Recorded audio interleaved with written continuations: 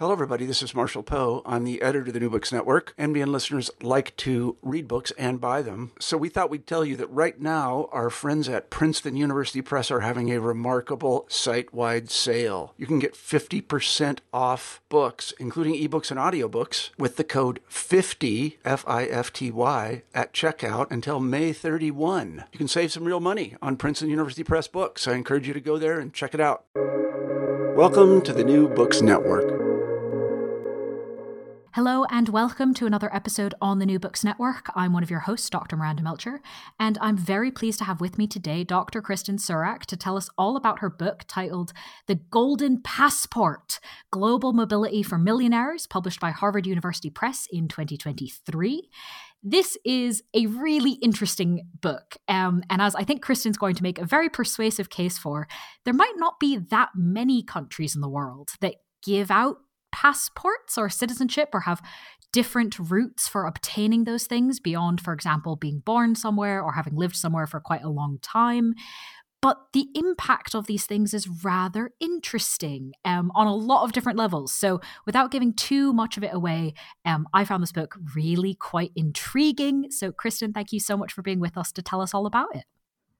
Well, thank you very much for having me here. It's a real pleasure to be able to talk about this sort of work, which I find absolutely fascinating, this world of golden passports or citizenship by investment. It's a very evocative phrase, golden passport. But before we get into it too deeply, would you mind starting us off with a bit of an introduction and I guess the sort of backstory of why you decided to write this? Oh, sure. Well, let's see. I suppose since it's a book about citizenship, I should say up front, I'm a U.S. citizen. But while I was doing the project, I actually became a British citizen along the way. But to be honest, found the road a rather bumpy ride. I'd been traveling so much for my work that I actually didn't come under the strictest interpretation of the law in terms of becoming a citizen. I had to go through lawyers. I had to pay a lot of, even the bureaucratic fees are very, very high. So I ended up paying about $10,000 just to naturalize because I was living and working in the UK, and very happily so. So I teach at the London School of Economics in sociology. And there I've been focusing quite a bit on international migration, mobility, which has been one of the key focuses of my work within sociology. And I got interested in this world of golden passports actually because I was working on a topic that was almost, it seemed to me, kind of the exact opposite. So I was doing a lot of work on labor migration programs to bring in low-paid workers on a temporary basis, limited time period, and then they would have to return to their home countries at the end. These are often colloquially known as guest work policies. So you come in, work for 3 years or 5 years, often at minimum wage or so, and then you go home again. And very often under these programs, people have a hard time becoming citizens. So I was doing a project that was a big global comparison of these different forms of inclusion and exclusion all around the world, when at the same time, Malta had begun to sell citizenship. And so it was in the news all the time. And you heard all of these stories about what seemed to me to be almost the exact opposite of what I was studying. Rather than low-paid people who come to a country, work, and have a hard time becoming citizens, these were very wealthy people who were donating to or investing in the country.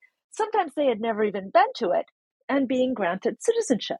So I thought, oh, this is fascinating. This is a great comparison case. And, maybe this can be the end of this big book on comparing guest work programs around the world. And so I had the opportunity to go to basically an industry conference around this. And I realized, oh my goodness, there's so much more going on here than just cash for passports. There's a whole industry behind this. There's countries that are really deeply involved in it and getting a significant proportion of their GDP through these programs. And that the reasons why people are doing this is often not what many assume, that it's a much more complicated, much more fascinating world. So in the end, I still haven't written that big global comparison of guest work programs, but I did finally finish a book on golden passports or citizenship by investment, effectively countries that offer citizenship to people, sometimes for an investment or a donation of, as little as $100,000, sometimes even less, and offer citizenship in return. Well, let's get into the book then that you've written. I think that's a very intriguing start. And as obviously evidenced in that answer already, there's some key terms here that we want to make sure we're clear on before we continue. So can you tell us what the difference is between things, for example, residence by investment or citizenship by investment? Kind of what are these things that we're talking about? Yeah, that's a great question because people mix these up all of the time. But there's actually a very significant difference between residence by investment and citizenship by investment, or golden visas and golden passports. So, what are those in the first place? Well, citizenship by investment, in both cases, you might donate or invest in a country and they offer you something in return. And in citizenship by investment, it's citizenship. And in residence by investment, it's residence. But these are very, very different legal statuses. So, for example, citizenship is a pretty sticky legal status. It's pretty hard to revoke. Once you naturalize, it's difficult for a country to get rid of you unless, for example, you've lied on your application process. Whereas residence, it's not citizenship. It's just a residence permit for a country. It might be temporary residence, it might be permanent residence, but it's really just the ability to be there. Citizenship, for example, is inheritable. You can pass it down to future generations, whereas a residence permit isn't. It's just that person. And it can be easy to lose. So in residence by investment programs, golden visa programs, which you see in a lot of countries, about 50 countries around the world have these. Half the countries in the European Union have them. Very famous programs are, say, Portugal's golden visa, Spain's golden visas, Greece's golden visa. The US has it. The UK used to have it. Canada has had a version of this in the past. These sorts of programs, it's just the possibility to go and move to the country. It's not citizenship in that sense. In addition, with citizenship, so it's hard to revoke. It's passed down through the family, and it also enables you to apply for a passport very often. Now, citizenship isn't the same as passport, and a passport isn't the same as citizenship, but most of the time, especially in this world, the two are treated interchangeably. And so you can, get a passport, an important identity document, a travel document from that country. Whereas with residence by investment, you don't get a passport, you get a visa in a passport, and that's very different. Now, a lot of people think that residence by investment programs, well, they're residents in the country, of course, they're just going to all become citizens. Portugal's golden visa program is really just a golden passport program in disguise. But to be honest, in terms of my research, I found that really isn't always the case. So in some cases, with a residence by investment program, citizenship is not a possibility. The UAE has a popular golden visa program. You can't become a citizen. Thailand has a popular golden visa program. You can't become a citizen. It's not always the case. And a lot of people who apply for residence by investment golden visas don't even want citizenship. In fact, if you come from a country that doesn't allow dual nationality, like China, the stakes are kind of high if you naturalize somewhere else. You might not want to do that, especially, depending on the business that you're doing or the sort of interest that you have. So a lot of people who go for residence by investment don't even want to naturalize in the end as well. Now, so in that sense, in terms of the rights, in terms of the longevity, in terms of the possibilities that the programs offer, residence by investment, those golden visa programs, which you find all over the world, are very different to citizenship by investment programs, which are much smaller in terms of numbers. But also, of course, with citizenship, you become a member of the country. So there's more at stake, especially because it's much harder to revoke than residence. No, that's a very helpful distinction. So thank you for explaining it so clearly. To finish off kind of that foundational information, you told us a bit about the scale and the size of the residency aspect. How common is citizenship by investment in terms of number of countries or number of people that pursue that? Yeah, that's a good question. And from an academic point of view, it's one that's not completely straightforward to answer. So you can look at the legal provisions that are out there in the world. And currently, just over 20 countries have legal provisions that enable a person to naturalize in exchange for making a set investment in a country or a set contribution to a government. But they don't all process applications. They don't all naturalize people through those legal streams. So, for example, Samoa has this sort of law on the books, but it's been around for nearly 10 years now, but nobody's naturalized through it. In fact, they've only had one application submitted, and that person revoked their application even before processing was ended. So, it has a law on the books, but it doesn't really operate a program in practice. And if you really want to think about operational programs that are naturalizing at least a few dozen, if not a couple hundred people per year through these options, it's about 10 to 12 countries really dominate the field. So in that sense, it is small in terms of the number of countries that operate it. And on top of it, the number of people who gain citizenship through these means is relatively small as well. It's about, an estimate around 20,000 applications are approved each year. But because people can bring their family members along as well, it turns out to be about 50,000 people naturalized through these schemes as well, which is pretty small when you think about a global population of about 7 billion people, 50,000 or so. But when the number gets bigger when you begin to put it in perspective, because to be honest, naturalization, gaining citizenship after birth, is pretty rare. Even in places where, you would expect to find it a lot, like the U.S. The U.S. has a population of over 300 million people. It has over 50 million people who are U.S. citizens, were born abroad, so they naturalize. But the actual rate of naturalization is less than 1 million people per year, where you'd expect to find it. A lot of countries make it nearly impossible to naturalize as well. So the number of people globally, China makes it nearly impossible to naturalize, for example. Number of people who naturalize globally is really, really minuscule. And then on top of it, if you think about the people who go for these programs, which are usually people with enough money to afford it, who come from outside of the North Atlantic, outside of the Europe and North America or so, it's even, it's an even smaller proportion of humans globally.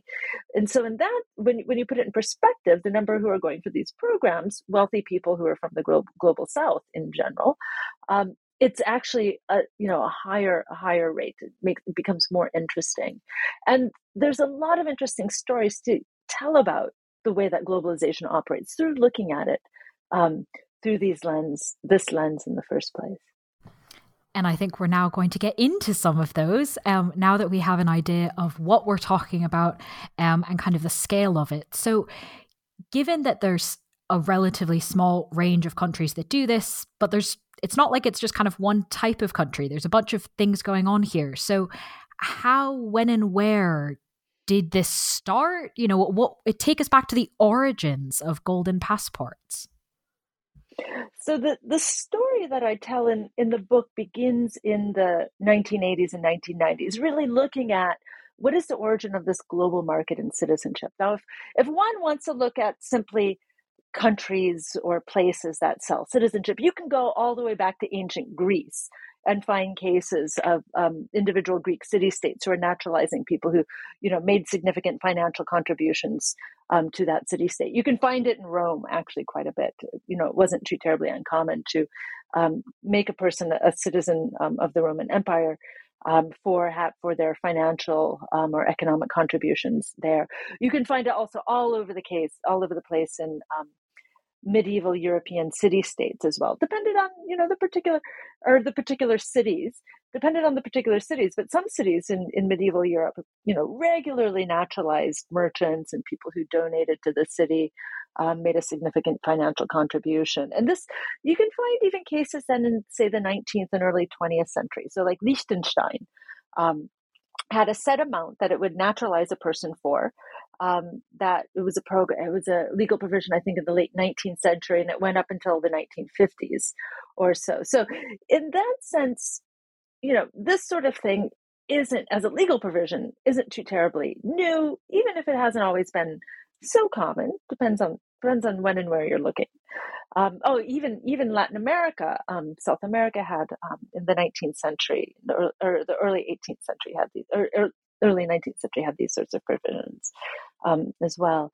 But what I'm interested in the book is understanding this global market where you have kind of a mass market product connecting and possibilities of buyers selecting among different country options, and those different countries are competing against each other. And the story I tell in tracing those origins goes back to the 1980s and 1990s, especially Hong Kong, when in 1984 it became clear that Britain was not only going to return the new territories to China, but also Hong Kong Island itself, which wasn't the case at the get-go.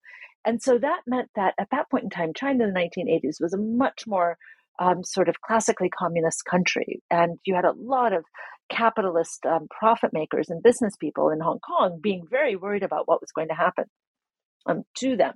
So they began to look for exit options.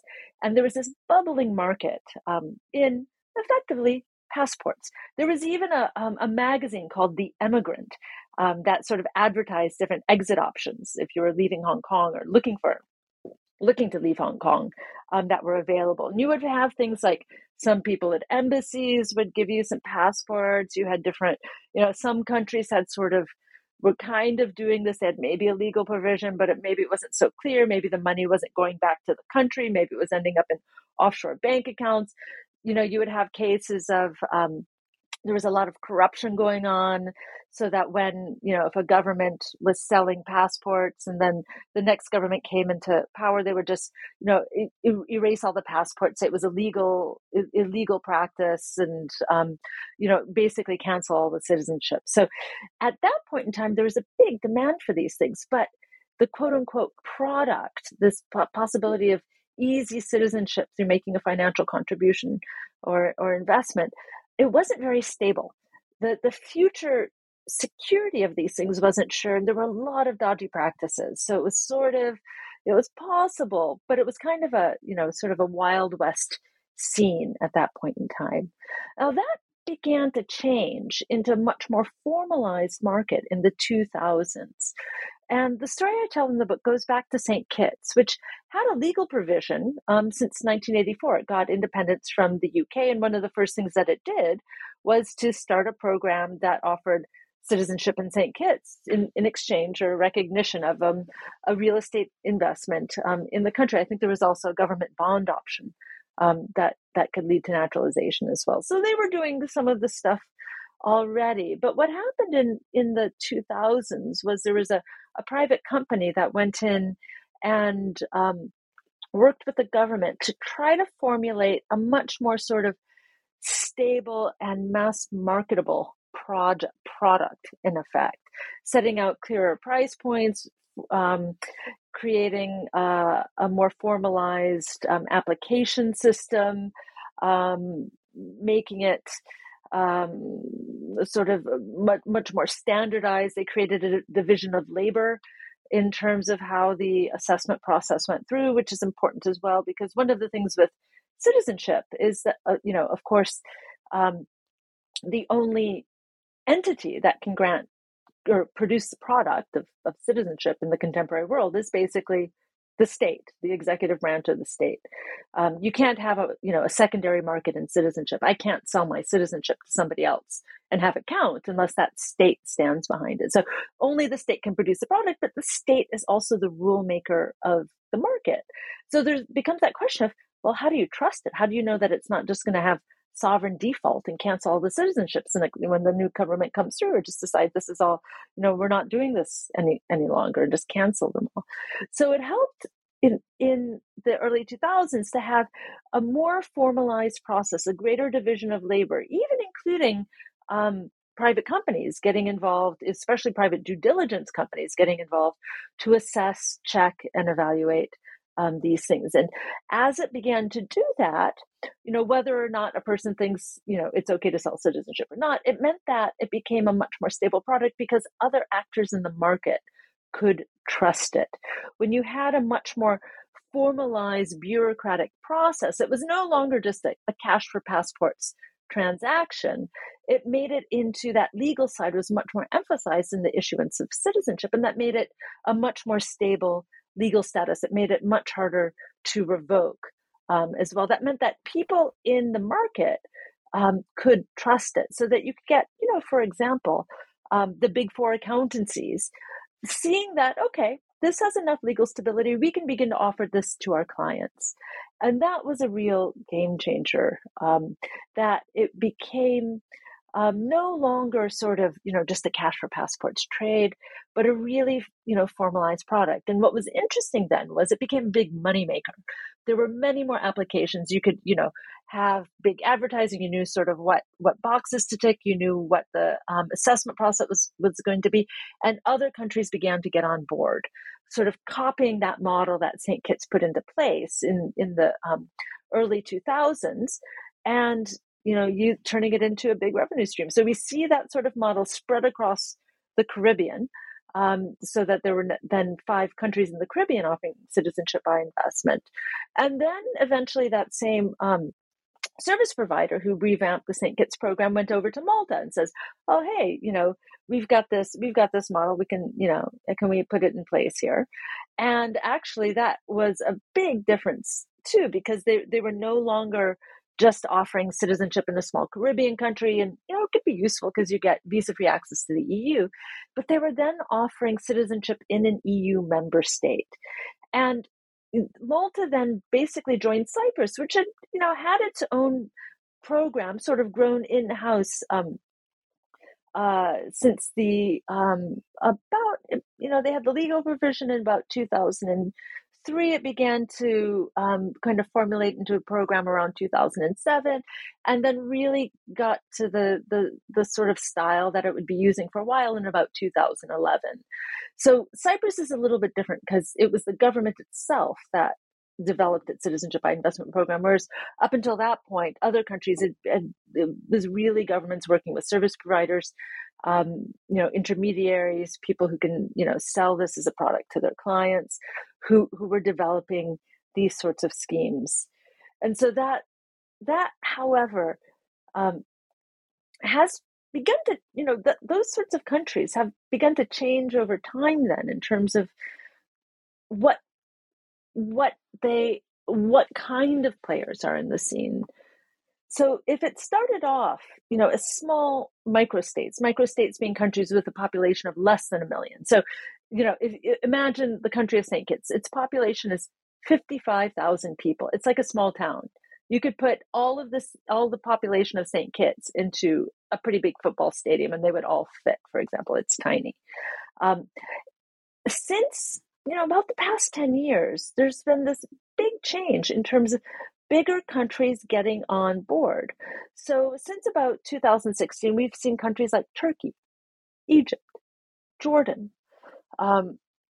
Cambodia's had a program since the 1990s. It sort of operates in its own field.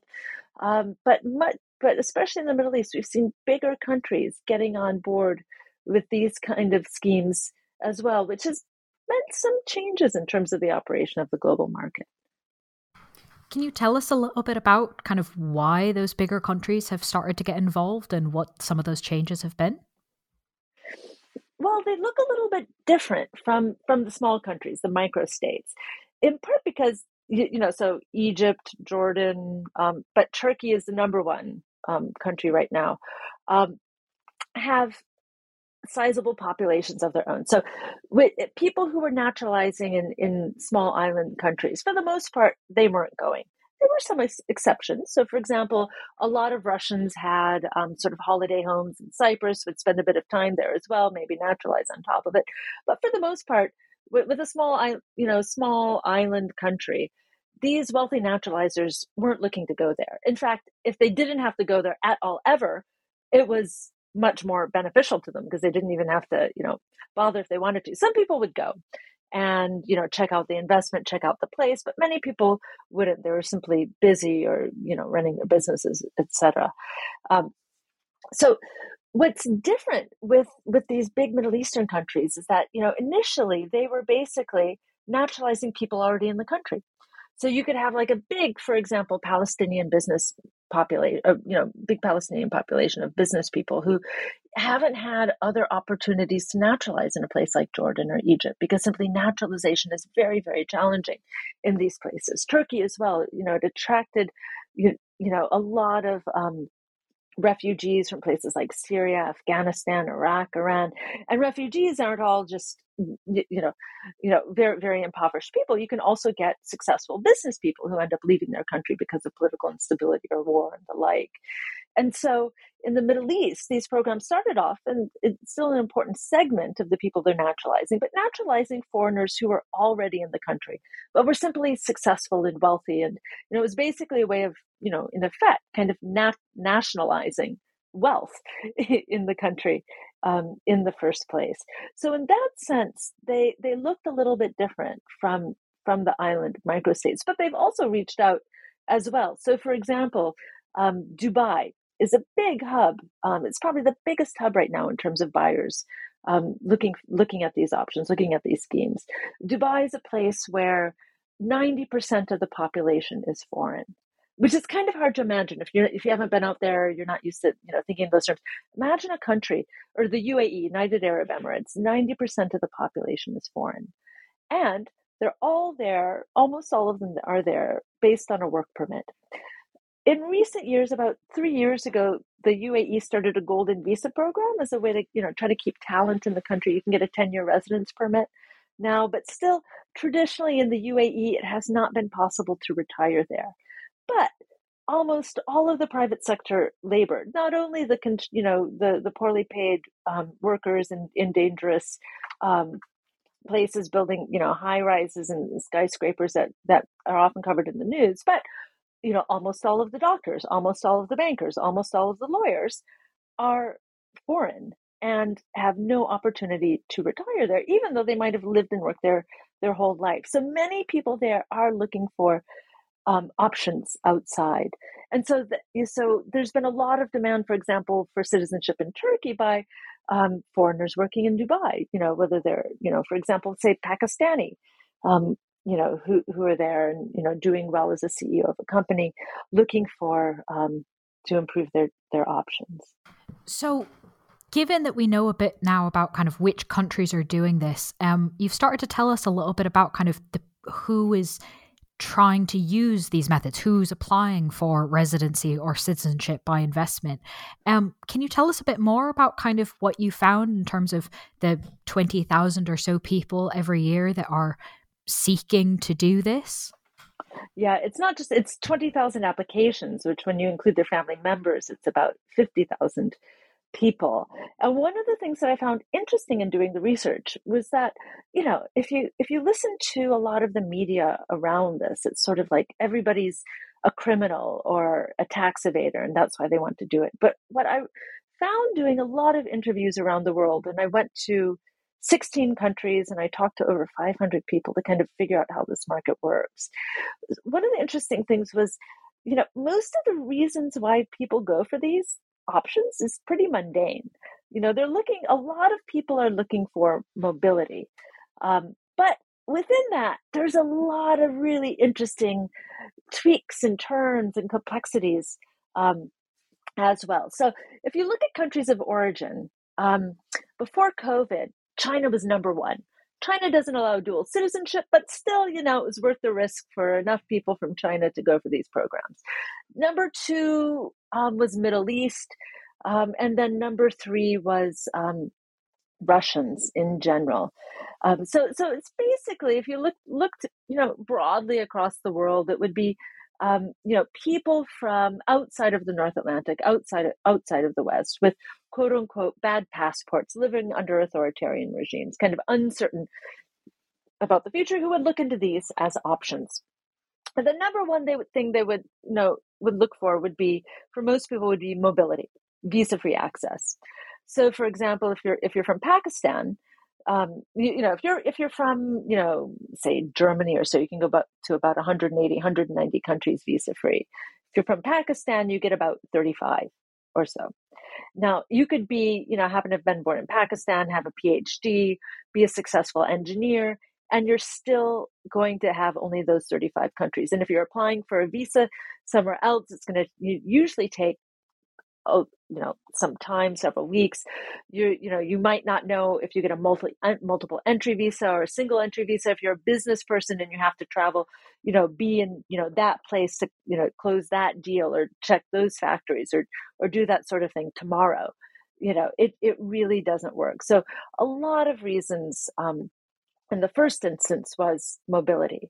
But within that mobility, there's some interesting tweaks as well. So mobility can be, mean instant access, visa-free travel, but it can also mean staying where one is rather than trying to go somewhere. So, for example, there's a lot of Venezuelan oil engineers out there in the world doing things, many working in the GCC, but for a while, Venezuela was not renewing passports and not issuing passports. But if you're working abroad, where do you put your work visa? You have to have a passport to do it. So some, Venezuelan oil engineers, for example, would go for citizenship by investment, a small amount of money given, if they're working in, for example, Saudi Arabia, so that they could have a document to put their work visa in so they could stay where they are, for example. But with mobility as well, it really is visa-free access. And the important thing to keep in mind is that for the most part, these new naturalized citizens aren't moving, they're moving across borders, but not necessarily moving to the countries where they're becoming new citizens. Very few, especially in the small island microstates, actually move. They might set up a second base, they might have a vacation home, spend some time there, but in terms of mobility, it's really access outside, and that often means visa-free access to the EU. Is a very important point in a lot of these programs. People also want, it's not only mobility in the present, it can also be mobility in the future, in which case the new citizenship becomes effectively an insurance policy. So if you're from an authoritarian regime, whether it's China, we've seen massive changes in Russia. That's been since the invasion of the Ukraine. If you're from Syria, if you're from Iran, et cetera, if you're from Afghanistan, you might, or Vietnam, you might not know what the regime is going to do next. It might be okay for now, but who knows about the future? So a lot of people are looking for an insurance policy against an uncertain future, particularly if they're under an authoritarian regime, though not only. And we've seen, an interesting change especially since COVID, but also even before, with the rise of this hyper-politicization of politics within the U.S., where there's been a lot of what people in the industry called Armageddon Americans who are U.S. citizens who are just, they loved Trump, hate Biden, or loved Biden, hate Trump, or whatever, but they're not sure about the political future of the country, or they're sick of both parties, and what's going on with the next election cycle, and they're looking to expand their options and potentially get out as well.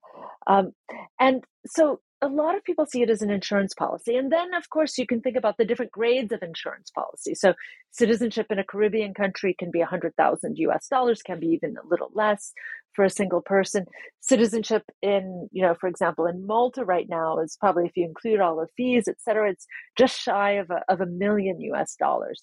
But it makes you a EU citizen with the right to not only go to the EU, but live at anywhere in the EU that you might want. You can effectively, if you're a citizen of Malta, you can effectively move to France and get, pretty much, similar rights as any French citizen as well. So it's a very powerful insurance policy, but one that costs a little bit more than others as well. But so there's mobility in the present, mobility in the future. Sometimes quality of life. People often think about their children, especially if they're successful in business. They're trying to make things, make a better life for their children. And I surprisingly found this coming out in my interviews as well. People would talk about, they want to put their kids in schools, for example, in Europe, but want to have the mother being able, and not just go with a student visa, but have the possibility for the mother to go and live and be close to kids as well. So say they were looking at private schools in Switzerland, they might invest in citizenship in Malta, so that the mother and the kids can be there as well. I even talked to a person whose parents wanted them to have more job opportunities in the EU. So they went for citizenship in Malta. But oftentimes with successful business people, they're thinking about a brighter future for their kids. And if they have a quote unquote bad passport, or if they're uncertain about their government, if they want to open up possibilities in the West, then that can be a motive too. And then finally, there's business opportunities. It can be, so for example, if you're a citizen of Turkey, you don't get added import taxes if you're running an import-export business with the EU. You simply pay VAT tax. You can lower your tax burden, for example. If you're trying to do business in certain countries, it can be easier to open bank accounts if you have citizenship, for example, in Malta as well.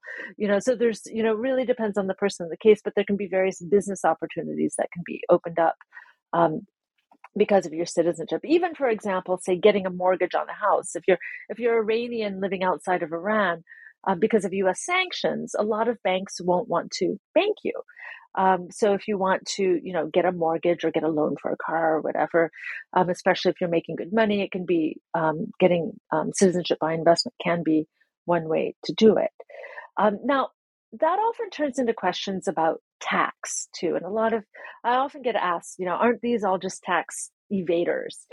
And that tax is a really complicated thing. It really depends on the person's situation. But if, the kind of the big picture story on this is, if citizenship by investment were sort of the silver bullet to not pay taxes anymore, the numbers would be through the roof.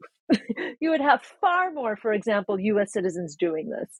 The U.S. has the greatest number of millionaires. The U.S. has the greatest number of billionaires.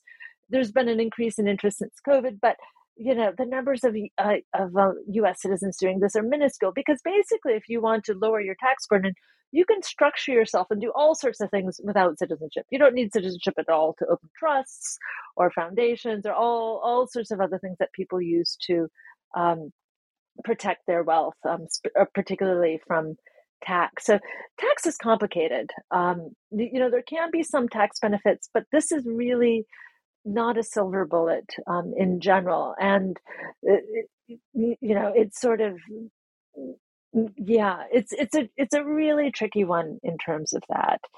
But interestingly, too, in thinking about these rights, these potential business opportunities, it can highlight an interesting wrinkle that I found, in that sometimes actually you can get more rights as a foreigner than you do as a citizen. So, for example, if you're a Vietnamese business person building a business in Vietnam, you might not trust the government. It's an authoritarian regime. You might be kind of working with the government, but you're not quite sure. Maybe there's a change in regime. Maybe the person you've been contacting or whatever falls out with the government, etc. The government may want to try to seize your assets, and if you're a citizen of that country, they can take you to those courts of that country. And you might not trust the courts as well. But if you're a business person doing business in your home country, and particularly if it's an authoritarian regime, if you get a citizenship abroad and run your company under that, you can access, or you can make claims to access, bilateral investment treaties and try to claim access to international arbitration. So rather than, if the Vietnamese government tries to seize your assets and then you try to take it to a Vietnamese court, which may not be completely independent, you can make a claim to take it into international arbitration, which might be a more independent court system. But you can only do that if you're a foreigner, if you've gotten citizenship abroad. So sometimes you can get more rights as a foreigner in your home country than you would otherwise as a citizen. Now, all of this, when I started doing research on the book, which was about 8 years ago, was kind of the story that I saw over and over around the world. But then COVID-19 happened, and that created a lot of interesting changes in demand, because a lot of people suddenly couldn't move. U.S. citizens who before, never really had to worry too much about global mobility, suddenly couldn't just get on a plane and hop over to Europe just because they wanted to. So COVID-19 brought in, and then a lot of people on top of it were very concerned about what their governments were doing and how they were handling the pandemic. So COVID-19 saw a huge boom in the number of US citizens looking at these options, either because they couldn't move and they wanted to hedge their bets, or they weren't happy with what the government was doing. I saw a lot of people, for example, in the global south, like say wealthy or successful Indian citizens or Pakistani citizens, Filipino citizens, based abroad, wondering what they would be doing next. They were also not necessarily happy with how their governments were handling COVID. So you saw a lot of people beginning to search not just for mobility in the present or a hedge against the future, but thinking midterm. If I had to go somewhere for 6 months, if I had to go somewhere for 1 year, where would I go? And that sort of thinking is still there in the market today. There's been a real change in the sort of future calculations of people who are looking at these options. So given those multiple motivations and how that looks to be changing, you've mentioned a few times, obviously, the market for this. So clearly there are people kind of making a lot of money off of this. Can you tell us more about what that market looks like? Sure. There's a whole citizenship industry around this as well. Now, it's one of those things that, international migration, and I've studied a lot of international migration beyond this. A lot of it costs money. And a lot of it has people making money off of people moving people across borders, sort of migration industries, as it's often known in the academic literature. And there's a whole one around this as well. In the first instance, it's basically people who help with paperwork, because if you're going to apply for citizenship in a country, there's a lot of paperwork that's involved in these programs. In terms of the due diligence and background checks, you might have to show what's going on with your bank accounts and tax statements and all of this. And it can be tricky, actually, to make sure that the paperwork produced in one country can be read and assessed by the bureaucrats in another country. And that trickiness of kind of almost translating the paperwork between those two bureaucratic systems is kind of, in the first instance, what citizenship providers do for their clients. So it could be, for example, you can have a wealthy Bangladeshi business person who doesn't have a birth certificate, which can be complicated. Now, how do you do that? You have to get police reports, or you have to get, other sorts of documentation to show who this person is, et cetera. Maybe they're from a country where there's a lot of cash transactions, and tax isn't efficiently collected by the government, so you don't have tax statements and that sort of thing. So a lot of what these service providers do in the first instance is sort of paperwork, making their clients' paperwork look clear and accessible to bureaucrats in the country.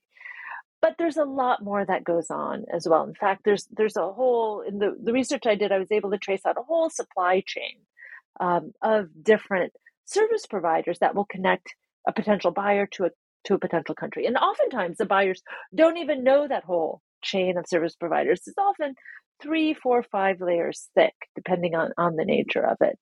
Now, part of that is because it's a cross-border phenomenon in the first place. Say you're in China and you want to naturalize in Antigua, an island in the Caribbean. You've got a lot of complicated paperwork that's all in Chinese. So you might go to a service provider in China whom you can trust, and you probably want a person you can really trust, because you expose a lot of business information, and the Chinese government doesn't really allow dual citizenship in the first place. But you also need somebody in Antigua to submit the application, who's licensed by the government to do that, and to follow up in case anything happens. If they need more information, if they ask, what is this document? Why does this marriage certificate look like this? If something gets subs, you need somebody on the ground there as well. So you usually have at least 2 links in the chain, if not more, that are going through. And then you also have, real estate agents who get money off of this, because oftentimes people can invest in real estate and make money from the programs. There's independent due diligence providers that get paid by governments to assess these programs. So, you get this big industry making money off of these things. And sometimes, depending on where you are, you might pay, if you're thinking about doing a program, you might get a lawyer and they charge you $5,000 to $10,000 to do it. But if you have a very complicated case, you might end up paying $100,000 or even more in fees to these intermediaries. So for the intermediaries themselves, it's pretty good business. They make quite a good buck off of this trade. but also because you get these long supply chains going across borders. It means that this industry is very hard to regulate. So, the example I gave of the Chinese person, maybe in Shanghai, who's looking to naturalize in Antigua, they might get hooked up with an intermediary who's, trying to scam them or whatever. Maybe they're promising something that Antigua can't offer. Now, Antigua might care about that, but because it's a small island and, the sovereign is, sets the rules and controls things only within that country, it's very hard for them to regulate what's going on the China side of it. So, so these intermediaries cross borders, but they also benefit them as well because, they can be, doing something halfway around the world, but the country issuing citizenship has can have a pretty hard time controlling what those business practices are. Very interesting to think about kind of all of those individual pieces. And of course, this is one of the points where I point listeners to the book that goes into all sorts of really intricate detail on the economics and finance of that. If that's something you want more detail about, it's in the book. But I'd love to ask you to tell us a little bit more about kind of a different piece of the book, if you don't mind. You've told us about sort of countries that have these programs or that kind of have tried versions of these programs, even if, as in the case of Samoa, no one's quite done it. Why might a country want a program like this, maybe even go down some of the initial steps, but then not actually create a program like this? That's an interesting question. It's sort of the dog that didn't bark. What are the failed cases as well? I suppose in the first instance, it's necessary to overcome internal opposition. And that can, be done whether it's negotiated behind closed doors or, if there's some sort of internal opposition, that has to be overcome in the first place. But what's been interesting to watch in the past couple of years is, a number of countries have decided they would start doing this. They begin to talk about a program, they begin to formulate it, and then they've shut down.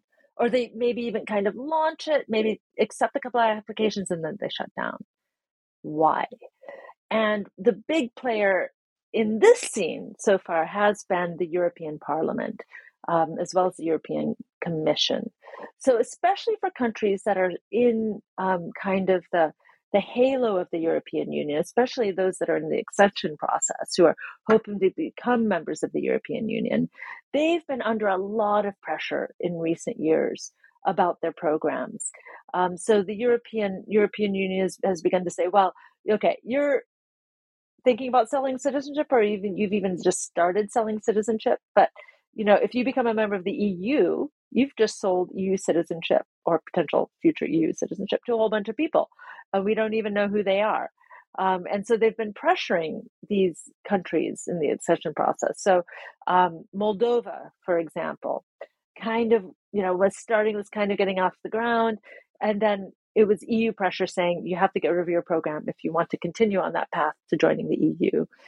Similar process with Montenegro. It got a little bit of a lease on extension on the program because COVID slowed down its processing, but it ended its program earlier this year, largely due to EU pressure around it. So the EU has been pressuring a lot of countries in its orbit, in effect.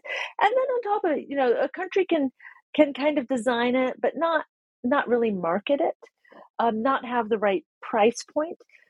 In a way, actually, countries that want to be successful, especially if they're small, they need to kind of connect to that industry I was describing before of these service providers or lawyers or wealth managers who have access to clients to get the word out and advertise these things as possible. And it has become a competitive global market. So, what I've seen very commonly is countries will price their quote unquote product, their citizenship, make the investment amount higher than what people could get in other places for a lower price. So, for example, Turkey, it started off in 2016, launched a program. It was $1 million investment. At that same time, for $1 million, you could become a citizen in Malta. So why pay $1 million to become a citizen in Turkey and get 110 countries visa free, when you can become a citizen in Malta, get like 180 countries visa free, and be an EU citizen for the same price. So it wasn't until they dropped the price that it began to take off. And, it's been similar. Europe is very, very expensive. It's a very small number of people. Or Egypt was very, very expensive. It's been a very small number of people who've naturalized through the Egyptian program precisely because of it. And so we have seen as the development of these kind of market dynamics around price, and countries that want to compete, generally have to look at what are the offerings within that market to try to bring it into alignment with what buyers are expecting. I mean, in a lot of ways, that's incredibly logical, but we don't necessarily think of countries thinking about citizenship in that way. So it's really interesting. Yeah, it's really interesting to kind of see that play out. Speaking of kind of what we do or don't expect, obviously, the idea of citizenship by investment is that someone wants the citizenship and they pay that amount of money to the country, and that money benefits the country, right? That's why they're doing this. You mentioned briefly earlier kind of the benefit to national GDP, for example. But that's obviously to some extent kind of a hope or an expectation. Does that actually go to plan? Does the purported economic benefit of inviting investment with this golden passport actually benefit the countries doing it? Yeah, that's a great question, because, well, I mean, when I started doing this research, I was agnostic in terms of, this question of should countries have a program or should they not have a program? That wasn't my question. My question was, how does this work? And if a country is saying that, we're going to implement this program because of the economic benefits, then a real significant question is it really doing it? Is it paying off in the way that it's promised? Now, in some countries like Vanuatu, St. Kitts, Dominica, the programs are more than 10% of GDP, which is massive. Even in places, Cyprus shut down its program because of corruption that was exposed by Al Jazeera. Malta, in its first program, which ran for several years, it was still between 3 and almost 5% of GDP, which is still really significant. If you think about the case of, say, the US, the farming sector in the US is less than 1% of GDP. So, but people still care, put a lot of effort. So this can still be a really significant part of a country's revenue, particularly if it's a very small micro state.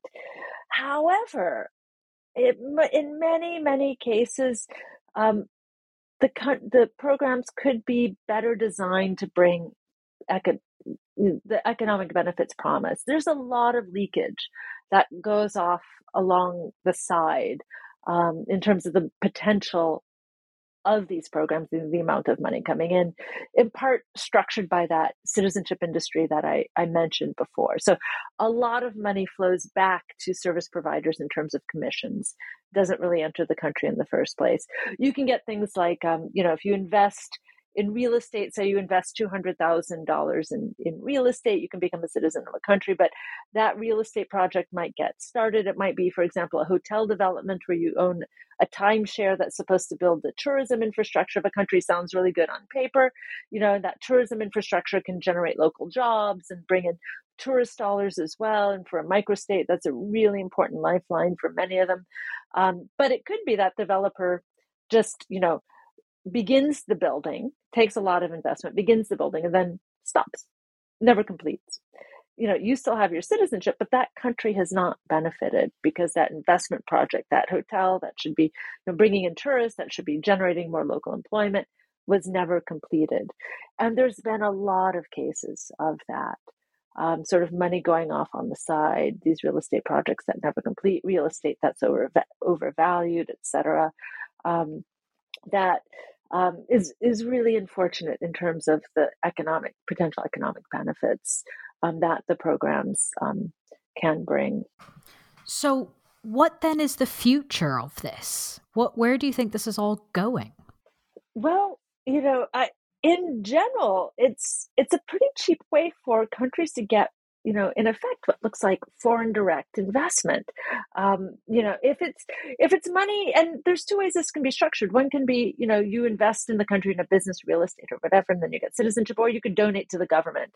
And if the government is very well run, and plans very well, the donations to the government can be a very effective way of developing the programs. In fact, some countries have used the monies to pay off IMF loans, have improved their economic stability as well. So there have been success stories coming out of this too. So in terms of offerings, it's probably only going to grow.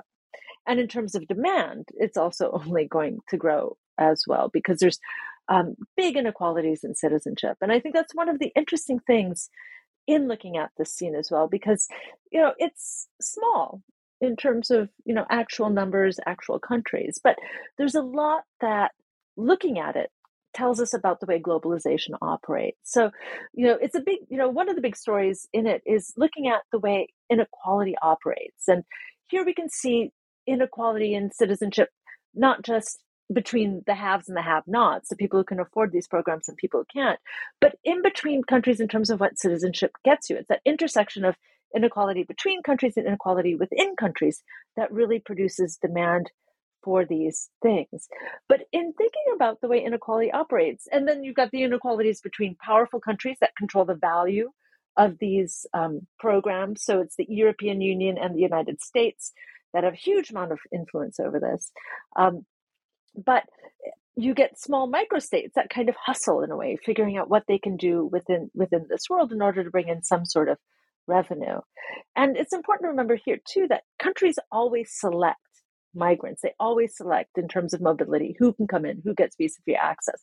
And that's usually a version of an economic rationale. Countries are very reluctant to give visa-free access to citizens of countries where the GDP is significantly lower than their own. And it doesn't matter, if that citizen is likely to overstay or not. I had a colleague at a university where I was teaching who was Harvard PhD. She was employed at a top flight US school, but she was from Nigeria. She had a Nigerian passport. And she was invited to give a keynote talk in France.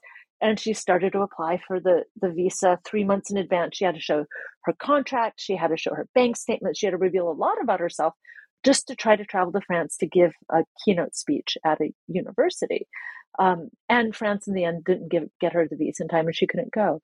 So that level of things, because they're saying, oh, you're Nigerian, you're going to overstay because, the average income in Nigeria is below the one in France, in effect. So this level of inequality, what that means in terms of a global world, this can shed a lot of light in terms of how that happens, or what are those dynamics. It also reminds us that citizenship is not just about the rights that we get within a country, it's also about the rights you get outside of a country. And for citizenship by investment, these golden passports, it's those extraterritorial rights of citizenship that are really important. And in a globalized world, it's really important to keep those in mind, because citizenship is a sticky status. It follows us wherever we go, wherever we are in the world, we're a citizen of that country, or multiple countries that we're a citizen of. It follows us. But because it's those rights outside of a country that citizenship gives us, that is what the value of citizenship by investment lies in. That means there's a big geopolitics to this too. It means that, the value of a country's citizenship is determined largely by the EU or the US. Are they getting visa-free access to the EU? Is the US countenancing their program or not? And so what's been very interesting in watching this scene, for example, is that the US can determine the citizenship policies of other countries. So if it's it's kind of mind-blowing to think about, countries are being economic actors and competing against other countries for citizens, in a way. It's also kind of mind-blowing to think that a global superpower can determine who a country can naturalize or not. But for example, since Russia's invasion of the Ukraine, the US has pressured the 5 countries in the Caribbean, as well as Malta, not to naturalize Russians, whether or not they support the regime, no matter where they stand on that. They cannot naturalize Russians through their citizenship by investment program. Otherwise, the U.S. will come down on them. Even though the U.S. will still grant have retained for itself the right to decide whether it's going to grant a visa or to naturalize a Russian citizen itself. So that geopolitical side of citizenship and globalization gets highlighted in this. And then, it's also a place you can think about the way that people are strategic.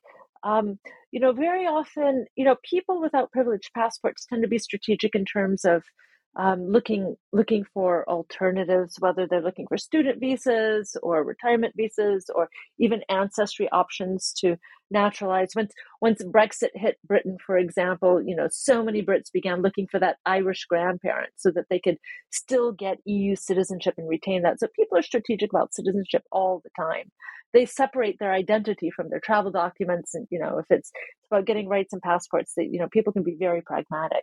But countries can be strategic about this too. So, wealthy countries might compete for, talent migration, the highly skilled, et cetera. But microstates, which are not going to get, the mega talented, can compete on this level of citizenship in this global market as well. So in that sense, it's an interesting way of thinking about what are those dynamics of globalization? How is it that country borders still matter? And how is it that people find ways around them as well? That, I think, is a brilliant summary of why I started this by saying that this is a fascinating book. So thank you for kind of giving us such a nice conclusion. But before I let you go, although this book is literally just come out, it obviously is no longer on your desk. I'm sure you're pleased with that. I actually opened up the box and I got to see the real book just today. So how perfect. Wonderfully, there we go. It's as an object rather than as a manuscript on my computer. Well, now that you no longer have it as a manuscript on your computer, might there be other things on your computer that you're thinking of working on, whether or not they're a book, whether or not it's on this exact topic that you'd like our listeners to be aware of? Yeah, I must admit that, doing the work in this field has been absolutely fantastic, absolutely wonderful travel opportunities. And I'm kind of continuing in that vein by beginning to work on digital nomad visas. That world, and I found it interesting. It arose during the COVID pandemic. A lot of people began working as digital nomads, moving around, not being at home, thinking about what are my options. And a lot of countries began issuing digital nomad visas, which I found interesting too, because, we often assume that migration or immigration is people moving from country A to country B. But with digital nomad visas, countries are kind of saying, no, we want these successful, well-trained, well-paid people to come in for a bit, and then we're going to let them go again. And then you have these successful, employed, people working in tech, startups, or whatever from the computer, who are then choosing among countries as well. So it's no longer just a case of countries trying to enclose and bound and embrace populations. In a way, it's countries competing for desirable populations for a bit and letting them go. And those desirable populations kind of looking at countries, assessing their options and looking, in a very kind of mobile world. And that kind of shift in terms of, when we all grew up, we probably went to school and there was maps of the world, this kind of Mercator projection of like these 5 different colors and countries with clearly defined borders, engaging people, embracing people in that sense. And I'm interested in how that's breaking down and the forms of mobility and global mobility. And that's why I'm continuing on with these digital nomads. It's the next step. All right. Well, that sounds fascinating. If that becomes a book, we'll have to have you back to tell us all about it. But of course, in the meantime, listeners can read the book that's just been delivered to you today, titled The Golden Passport, Global Mobility for Millionaires, published by Harvard University Press. Kristin, thank you so much for being with us to tell us all about your book. Thanks very much for having me. I really enjoyed the conversation.